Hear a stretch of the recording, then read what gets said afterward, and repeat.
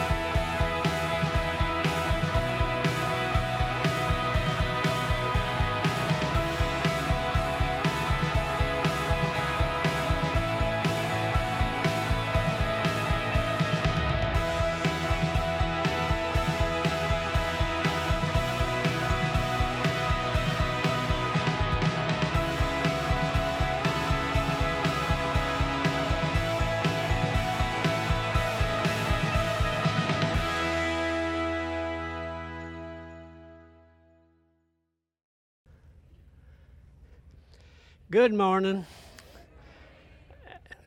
Before we read our text and begin the message, and I'd really like to wait until everybody got back in here. I have some, I guess you would say, up-to-date news that I don't think any of you are aware of. I thought I had it written down here just so I'd get it right, but I don't know what, that did.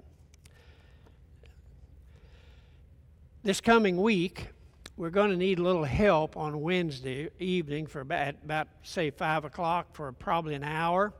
We need to take down several flags on the lower end of the parking lot and bring them in here because they'll steal them if we don't.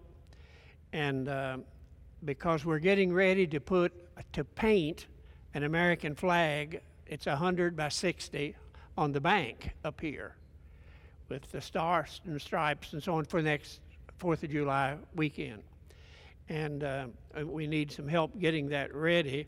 We'll also need to mow it down real close so that the paint will be good when we paint it on there, because most of the painting will be done probably Thursday. So we need to get it done Wednesday evening if we can. And you want to be here early for the service next weekend, because the first 10 minutes is all a patriotic presentation. And the kids in particular need to hear it, because some of them have never really heard the good stuff that we grew up with. And so it'll be important that that you have gotten your coffee and your donuts and all that other stuff that makes your belly hang over your belt, and come in here and participate in that opening, because we think it's good and we think you'll enjoy it. Then there's information that have come to me. Patrick called me from Kampala, Uganda this past week. We talked for probably an hour, because some of you may know that on the western boundary of the country, which butts up against the Congo, is that some Islamic militants crossed the border and attacked a school and killed a lot of the kids. Actually, it was worse than just killing. It was machetes that they just chopped up these youngsters with, and it was really awful. About 42 were killed and 7 or 8 were taken captive. The government of Uganda's military are U.S. trained. One of my good friends was there for, I think, 18 months in training their military. They took off. The military took off after the militants who had already crossed back into the Congolese border. They crossed the border and went after them. So far, they've captured a few of them and killed 2 of them that we know about. They'll take no prisoners. They'll kill them just as soon as they find them, probably. These are really bad thugs. That's really what they are. They're thugs. It's the same type of mentality that took place nearly 30 years ago in Rwanda. But Patrick and Eddie and the work that we do there is about 250 miles away and as safe, probably as safe as it would be here in Portsmouth. But they're on the border. It was an insurgent that is tragic. I can't pronounce the names, or I'd tell you where they were. I have them written down, but I can't pronounce them. They're too African-oriented for me to do that. Now, the good news, I think you'll agree that it's good news. They have chosen, Patrick and Eddie in particular, have chosen to delay the opening of the church and the school because they're in the process now of building the Sunday school building, which will be used all week long for the freshman class in high school. And that area, that district, is really excited about having a quality high school. And as a result of that, the word has gotten out, and they have said, we're going to delay the opening until the building is complete and the construction is complete, at least for the first year of high school. And we still have to put the tile flooring down in the church building that is complete. And the reason they've delayed it is more than one. The vice president of the country and his wife have said, if you'll do that, we would like to be present for the dedication of the building. That's no little thing. And to cap it off, the president's wife, the first lady of the country, said, if I can clear my schedule, I would like to be there too. We're talking about a major, major thing about the opening of that church, the dedication and the opening of that church in that country. And so Uncle Alex, who we rely on for guidance, has said we best wait. And then the district officials. Now these officials at one time were tribal leaders. Today they're elected officials. The local elected official said, if the vice president and his wife are coming, and if the first lady comes, we would like to contribute a marching band to lead the entourage from the middle of town all the way to the church building. We're talking about probably 2,000 or 3,000 people. And these are folks, most of whom do not know Christ, but are excited about the Lord bringing that to their community. Uncle Alex Matala says that's never happened in the 50 years that he's been planting churches in Uganda. And then he said at the end of the conversation on the phone, they said, and who's going to represent the mother church when we have the dedication, because they're supposed to be riding with the vice president and the first lady. Now, I'm broke. I'm not. I'm just kidding you. But we do want to have a representation. I know I can already tell you that Norm and Becky will probably be going. I hope that Matthew and his wife can go, because they've never been and they need to see that. I'm not certain that Alice Kay and I, for health reasons and other reasons, will be able to go. But this has turned into a major thing, and they have requested that there be a representation, whatever number it happens to be, from the mother church, and that's us. So that's the information I got this week. So we're projecting. I asked them, I said, can you project a possible date? And they said it'll be after the first of the year, before the building is done and the grounds are prepared to handle it. So we're looking at probably the middle of January to the middle of February sometime next year, so you can start saving your pennies. Now, the bad news is that the airline costs have really gone up. I used to be able to go for $900 round trip if we bought your tickets at the right time. That's doubled now, and so you need to know that. And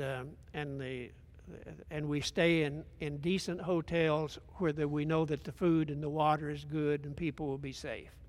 So and the hotel costs there are not much different than the hotel costs here. It's a little cheaper, but not a whole lot. Their food is excellent and safe. But if you want to think about that, you need to get your passport done well ahead of time, because last-minute passports can be difficult. But that's the best news I got, and I wanted to pass on to you, because Mr. Matala, who is our representative there and a world-known church planter, says that in all his years of planting church, he's never seen a whole country get excited about a new church and a new high school in their country. So that's the good news. So thank you all. Yeah. That's really good stuff, because that isn't something we'd planned or manipulated. That's something the Lord has seen fit to do, and all we can really do is celebrate it and thank Him.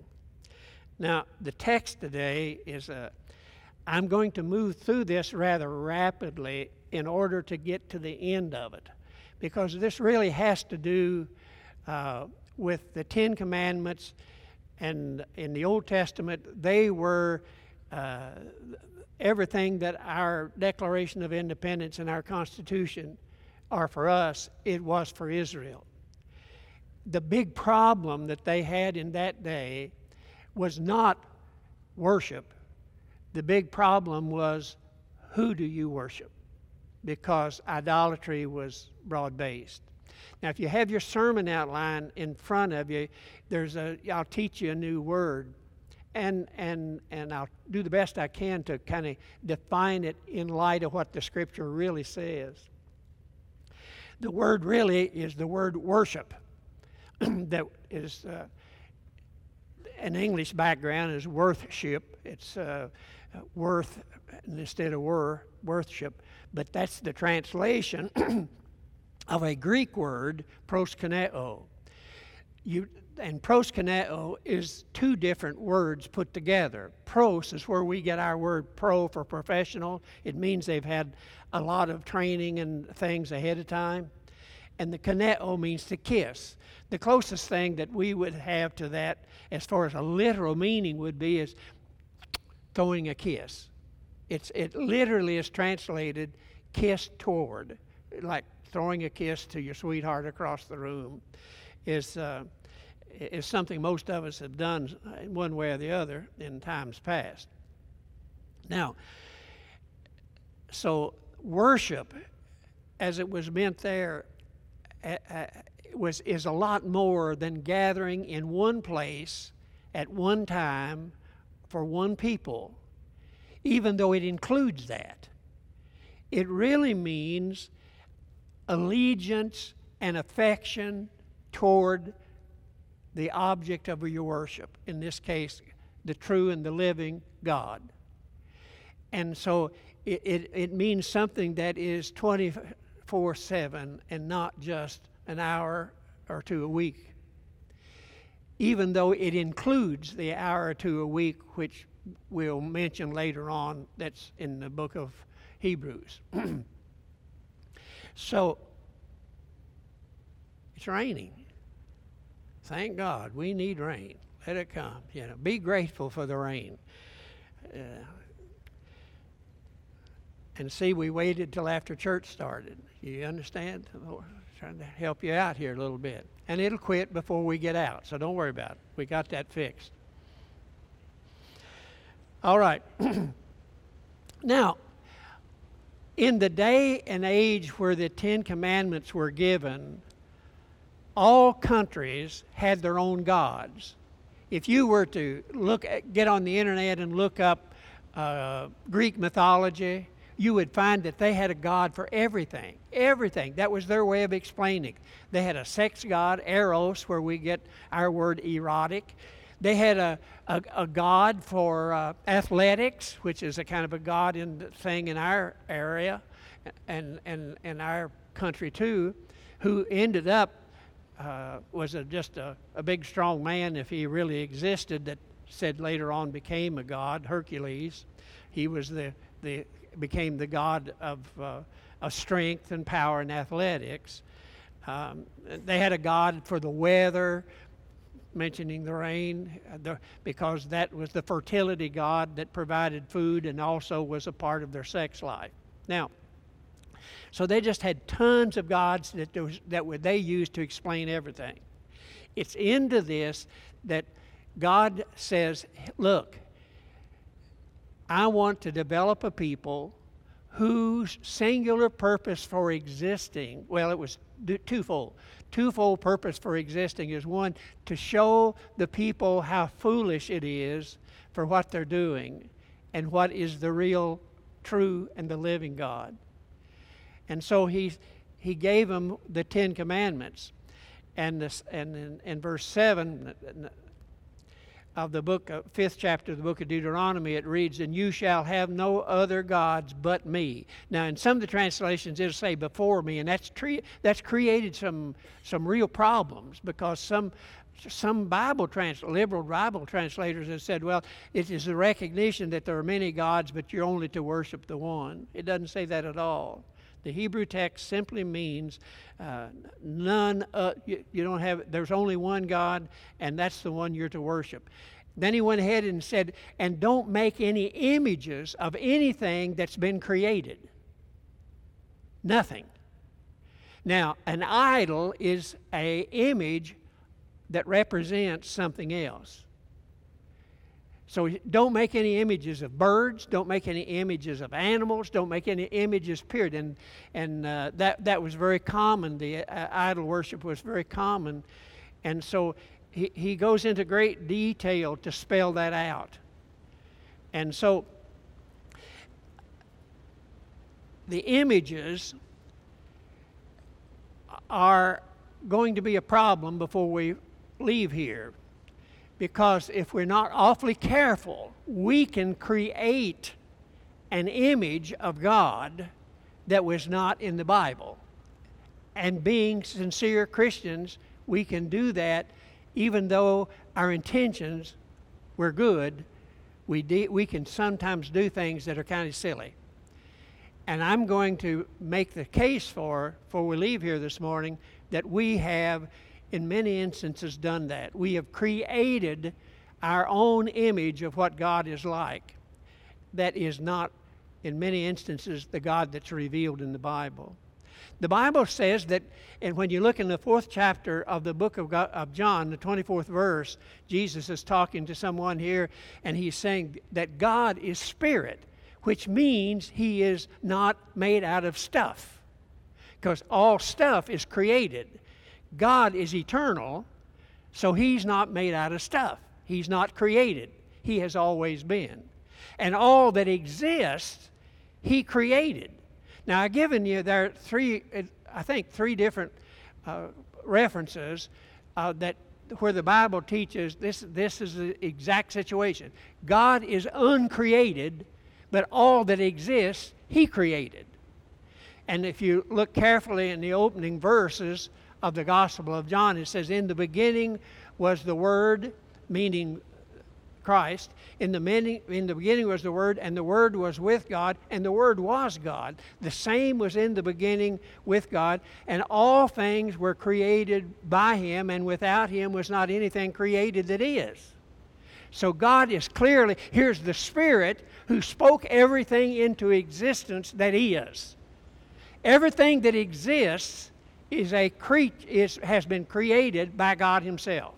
Now this creates, even though that sounds fine and we buy into that, in the theological world where I live and have lived most of my life, it has created real divisions, believe it or not.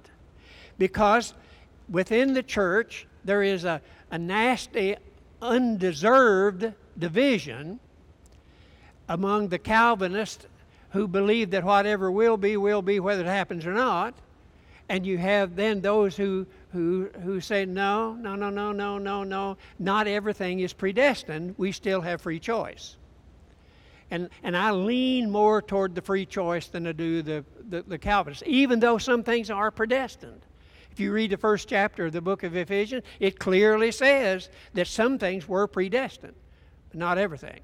So Israel came into existence, to show the rest of the world who this Spirit God is, that has no representation, so you have to take him by faith. And the other reason they existed was to eventually create the situation where God's representative would come into the world. His name was Jesus. And the fullness of the Spirit of God was in him. He was God in the flesh, to reveal to us who God is with some clarity. And let me get back to the predestination thing just for a minute, simply because it has a tendency to be such a divisive thing in the church.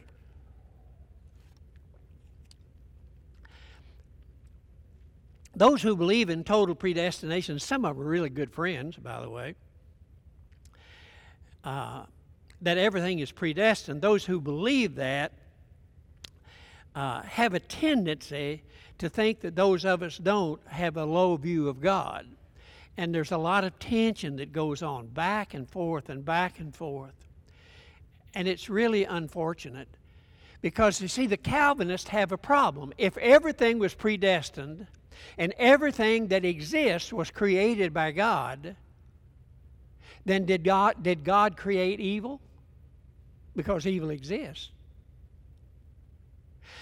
And if they're fully consistent, as some of them are, they end up saying, we got a problem here. And I think they do have a problem there. Because God cannot, by definition of who he is, create evil. Even though if they're fully consistent philosophically. And you see, John Calvin didn't come up with that. He just gets blamed for it. And so he's the founder of the Reformed religious things that we see all over the world. He was really a pretty good guy. Now, between Matt and I think we could straighten him out, but we didn't get a chance. He died before we got to him. So anyway, and at the same time, Martin Luther was also a priest along with John Calvin. They were both priests in the Catholic Church. Both of them were. And I mean well-educated priests in the Catholic Church. And they both had the same theological background. And it goes clear back to the 4th and 5th century, when one of the great fathers of the church wrote all of this down, and it created problems for the church even yet today. I strongly believe in the unity of the body of Christ. We want to be a Bible church, but we don't want to be any way called the only Christians. We just want to be Christians. That's all. And division in the body of Christ, according to the Bible, is a sin in itself. We have learned, the old guys on the frontier came up with some pretty good things. They said, in essentials, unity. In non-essentials, liberty. And in all things, love. I think it's a pretty good little saying that we probably should get in our head about the church. Now, I've got to move on about this problem that we're facing here, but I needed to get this out. And I hope I haven't gone over your head. I haven't tried to. But it's a real problem within the church today. Now, so idolatry is the worship of something that's created. It can be a human, because many of the rulers of Rome and Egypt in particular referred to themselves as gods and required worship. That's why the book of Revelation was written, to address that subject in Rome. You take that out of the book of Revelation, and there's just 3 chapters left. So the whole business here of getting straight in our mind, okay, idolatry is giving our affection and our allegiance to something that the Creator has created, rather than giving our affection to the Creator. So they just stop there and let's go on. Now, the Bible says that this type of worship of something created is totally worthless and a total waste of time.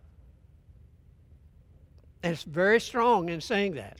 However, idol worship can be very financially productive.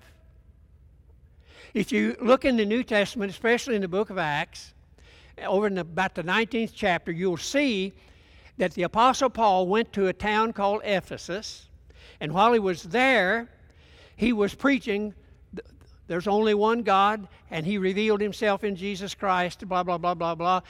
And the local religion was the worship of the goddess Diana. And there was a great big temple on top of a hill called an Acropolis, where this great big temple was built, and had this real ugly idol. I'm telling you, world-class ugly. It was a big picture of a woman, and hanging all over her body were bull testicles.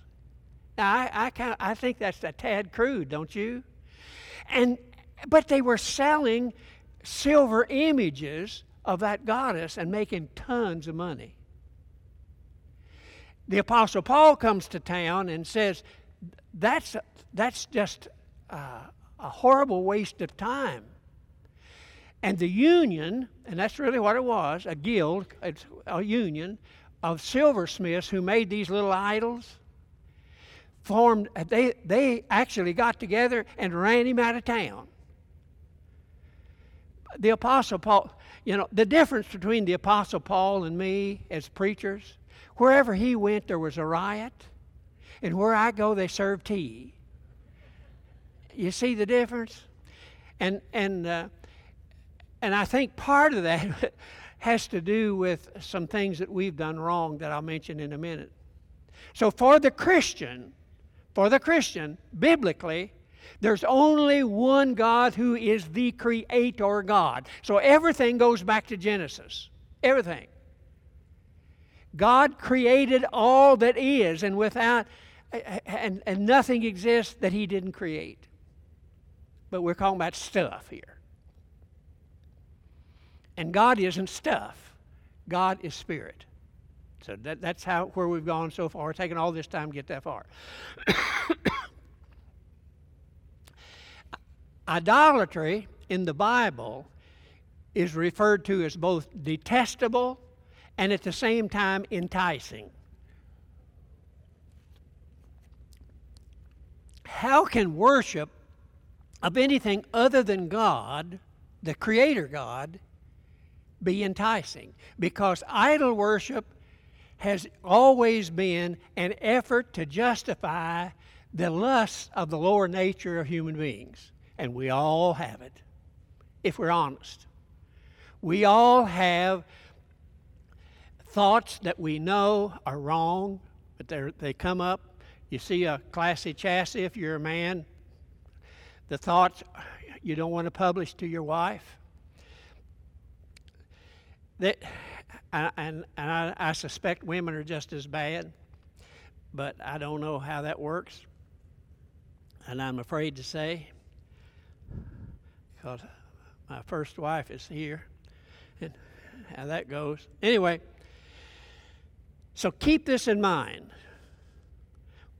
Idol worship is worship of anything other than what the Bible says God is. Then we have to ask ourselves, if it's both detestable and enticing, how is it enticing?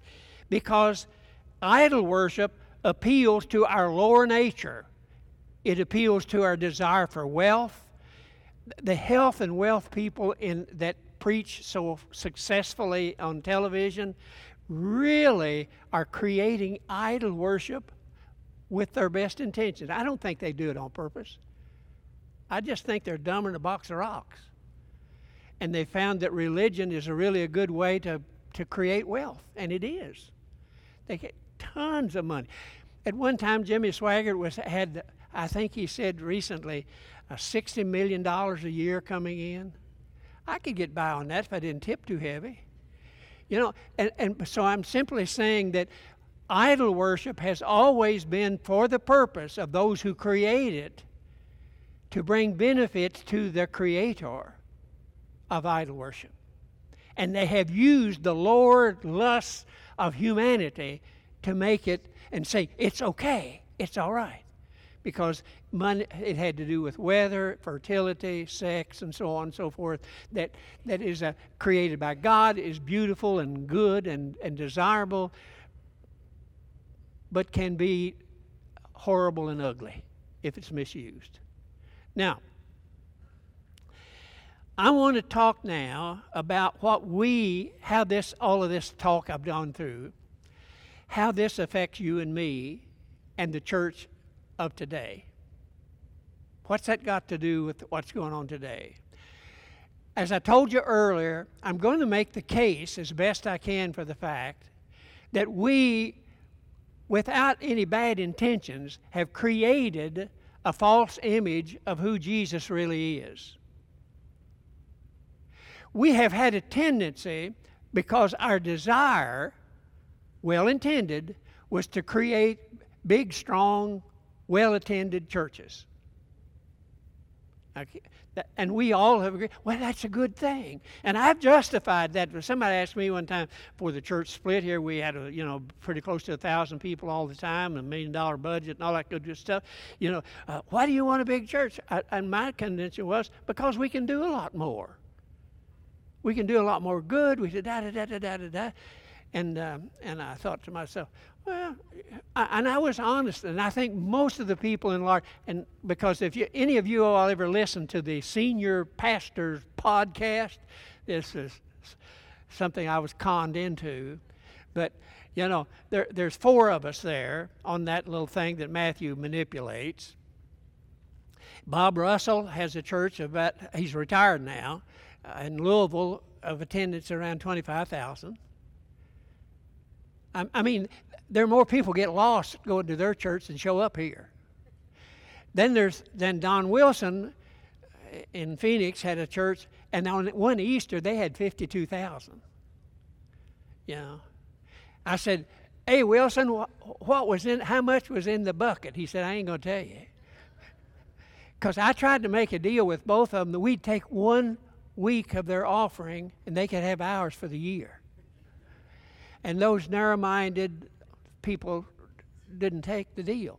I don't understand it, but that's the way it works. Anyway, so we've created an image of Jesus who is meek and mild, and he's just a lovey old grandpa that loves everybody, and he does. And but is that the image of Jesus in the New Testament? Is there anything in the New Testament where it says, go out and build big churches and build? He said the kingdom of God was his subject. Now, he mentioned the church in Matthew 16:18. He mentions that he's going to build the church. But in the followers of Jesus, look how he handled them. And I want to take the next few minutes and talk about how Jesus handled that. And if I do it right, I think I will show you that we have mistakenly and sincerely and honestly created an image of him that's not biblical. Now, if we've done that, we've created an idol because we're worshiping something that's not biblical. And so many of us, with the best of intentions, have gotten sucked into it. So if I made you uncomfortable, good, because that's part of my job. Now, let's look at some scriptures. I know, to make it easy, I wish you'd bring your Bibles, just for no other reason, just so I can say our church brings their Bibles.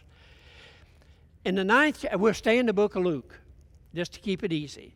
And we'll go in the 9th chapter. I could stay here till midnight, but anyway, here's what I want to do.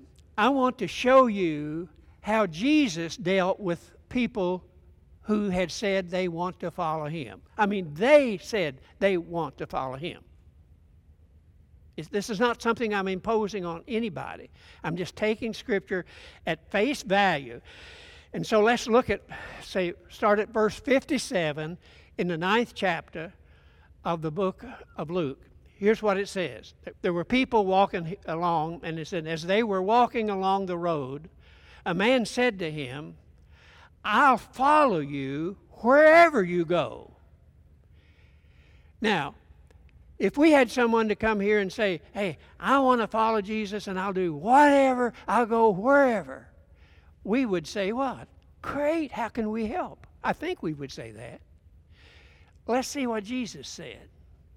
Jesus said, foxes have holes, birds of the air have their nests, but the Son of Man has no place to lay his head.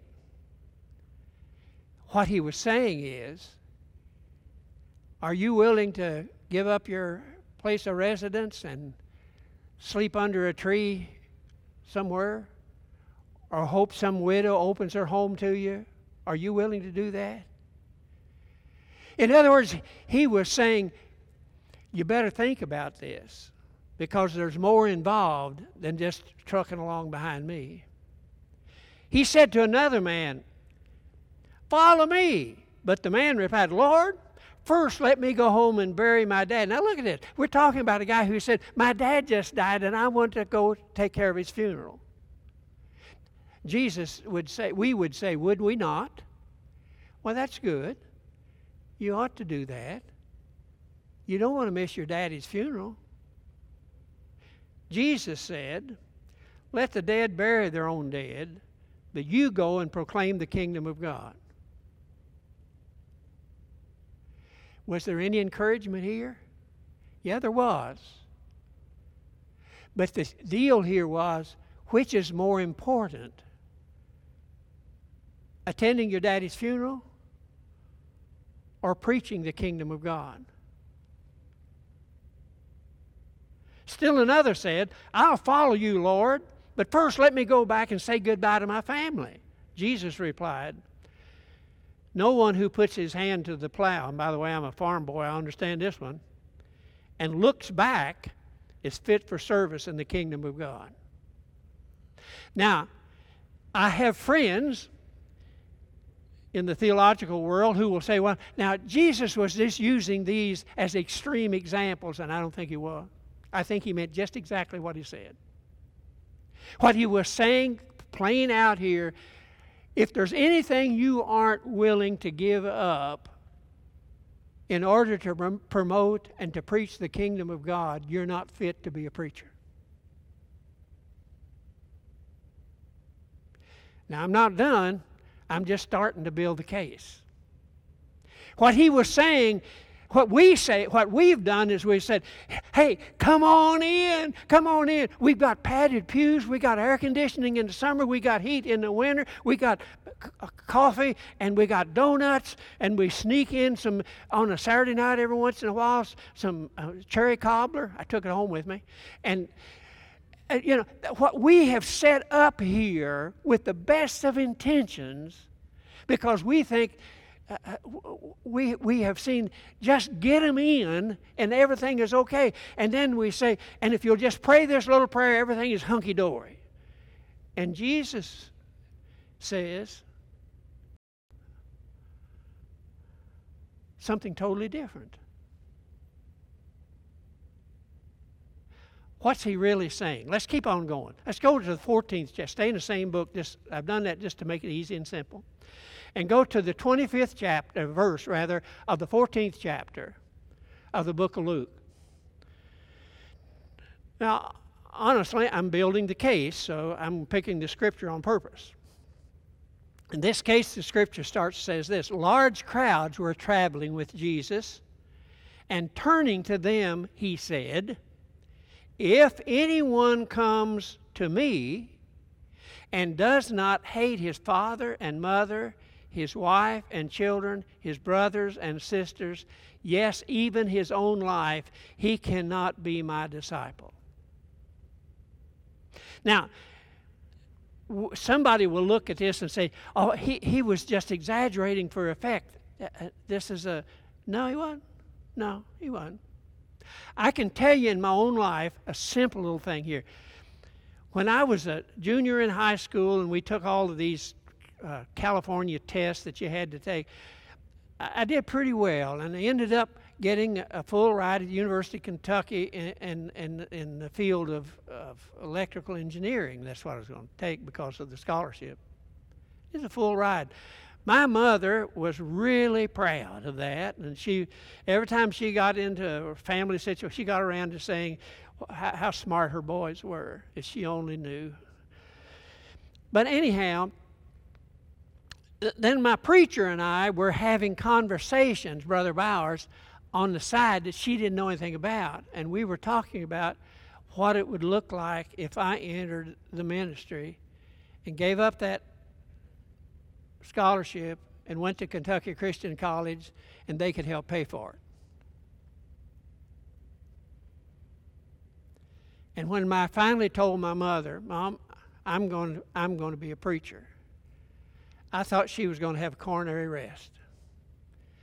You're going to give up a full ride to become what could make you a wealthy person, blah, blah, blah, blah, blah. And you're going to and you know how we treat preachers? We ship them off every 4 years and think we've gotten rid of all of our troubles. And then we get in a new one and think everything's going to be all right. And 4 years later, we get rid of him too. And you want to get into that? I said, no, I don't want to get into it, but I'm afraid I have to. You see, and then later on when I was in college, our Dean of Men, Dr. Wilbur Cunningham, set all of us preacher boys down and said, guys, is there anybody here who can do anything anything other than preach? And some of them raised their hand. He said, then you better get out of here and go do that. Because if God has placed on your heart for you to go preach the kingdom of God, and you do anything else, you're going to be miserable. You better obey what God has called you to do. So when you look at what Jesus says, and he wasn't through here. He was saying, now listen, he keeps going, and anyone who does not carry the cross, which is an instrument of death, and follow me cannot be my disciple. Jesus is saying, you better back off and see the cost before you get into it.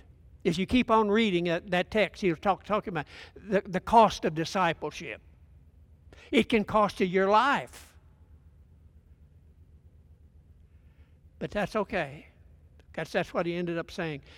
And so there will be tensions with your mom and your dad. My dad didn't say anything. Mother didn't give him a chance. That's just the kind of way it was at our house.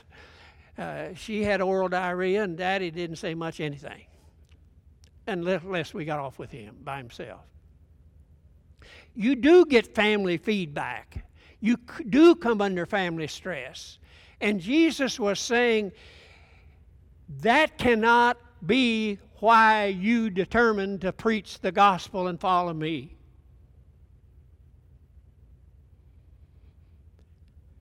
Well, when he says, if you're going to follow me, you have to be. Now, here's the way I take that. I'm convinced that if there's anything in my life that I'm not willing to give up to preach the gospel, that I'm not fit to preach it. I'm talking about anything. Anything.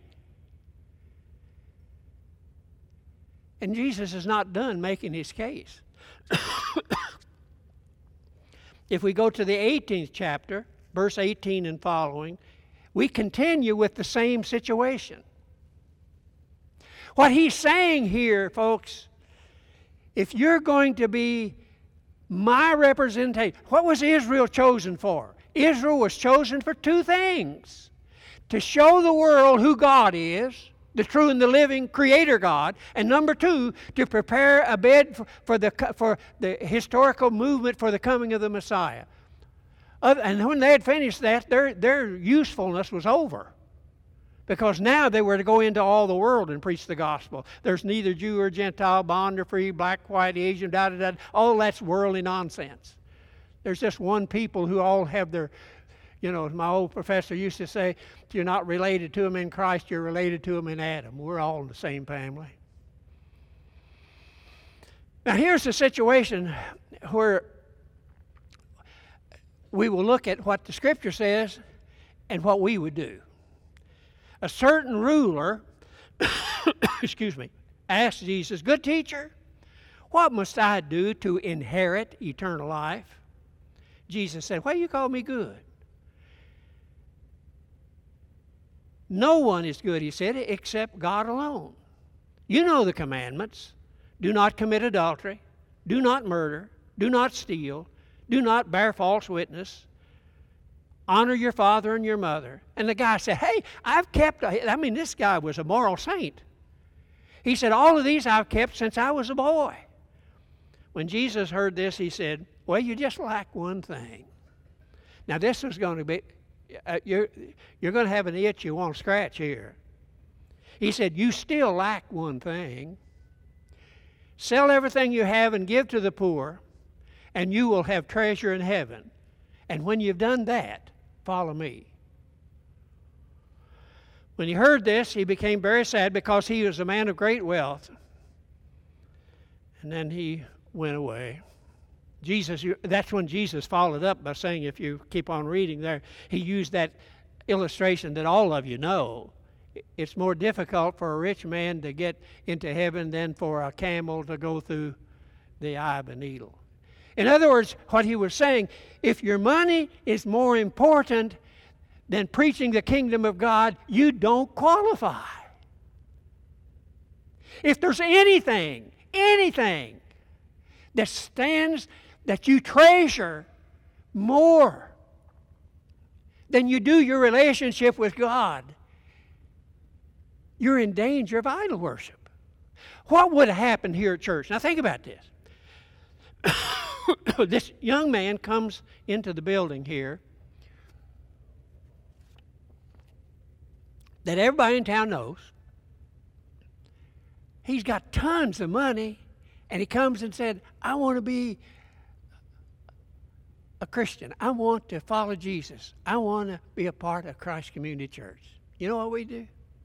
Bring him in, introduce him, let him sit on the front row, let him sit wherever he wants to as long as he brings his checkbook with him. You know, we have a tendency, you see,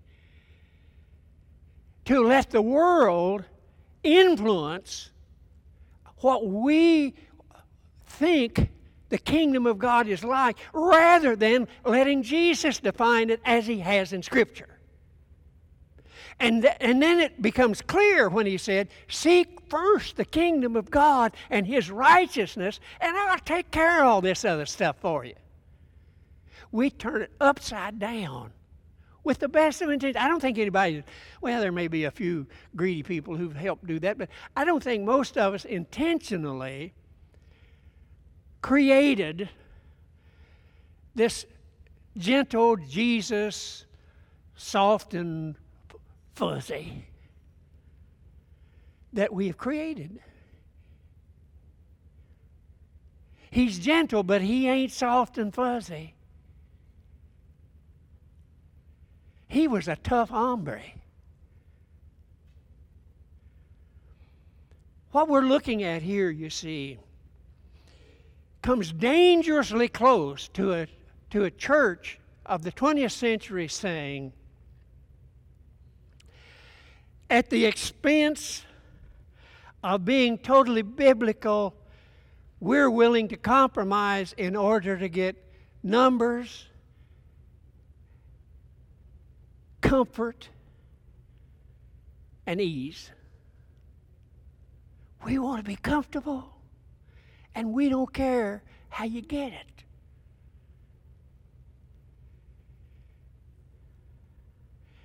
I say, we have come dangerously close to creating a false image of who Jesus is. Jesus is demanding, not opening up for a vote. He is demanding that if you're going to follow him, that becomes the single most important issue in each of our lives.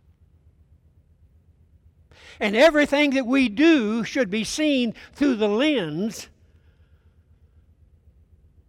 of putting Jesus first. You see, that's no different than what he wanted with Israel at the beginning. And they were a miserable failure. They let the world influence them instead of them influencing the world. And so now he creates the church, and we're doing the same silly thing. How will people view us as a people who are wanting to be known as followers of Jesus and sincere in that, but have put comfort and ease and everything else above that commitment?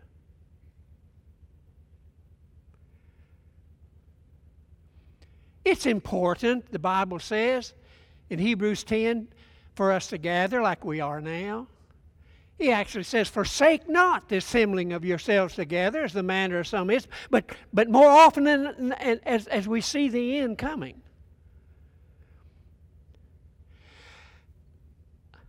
Jesus actually appeared to be talking people out of great number of followers. That's the reason he said the road to salvation is narrow and hard, and few there be that find it. And yet, we, with the best of intentions, have said, let's fill the building and let's do whatever we have to do to get it full. And we measure our success not by how well we represent God, but by how full the building is and how much money's in the bucket. And what I'm pleading with you to do is to re-examine where you are and how you view the kingdom of God in your life. Now, none of us qualify by just who we are. We have citizenship in the kingdom of God only by God's grace. We all know that. But that wasn't what he was saying.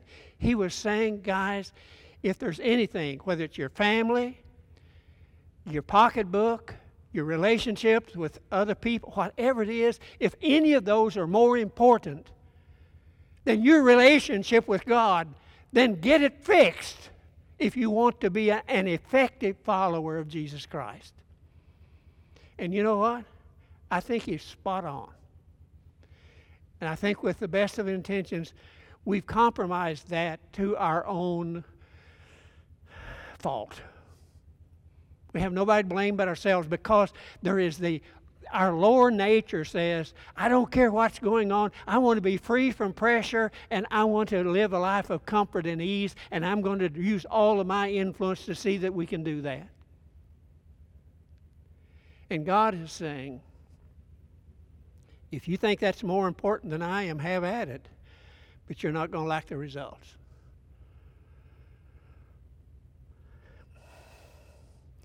And I personally think that those of us who stand here and preach the gospel are held to a higher standard than you pew sitters, or well, in your case, your comfortable chair sitters.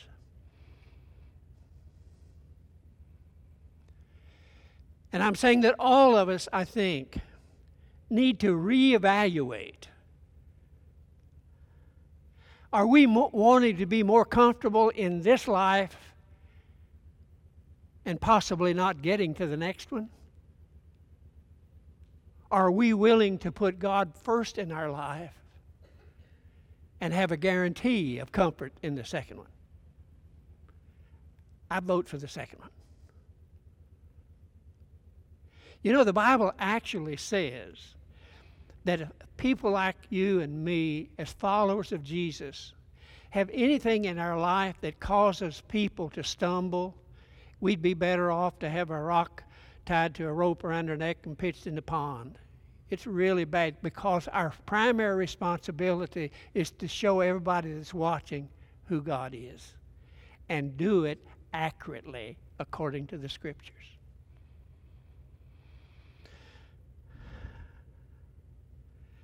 Now, the beauty is, in Scripture, is when you and I stand before God, those of us who have put our faith in Jesus Christ and said, Lord, we love you and we want to spend eternity with you. The scripture says, there is therefore now no condemnation to those who are in Christ Jesus. Yeah. So when we actually serve Jesus as the representation of the true and the living God, and do it putting Him before everything else, we will stand before God and hear, well done, good and faithful servant. Enter thou into the joy that I've prepared for you since the foundation of the world. Everybody else had better invest in asbestos. It's really that simple.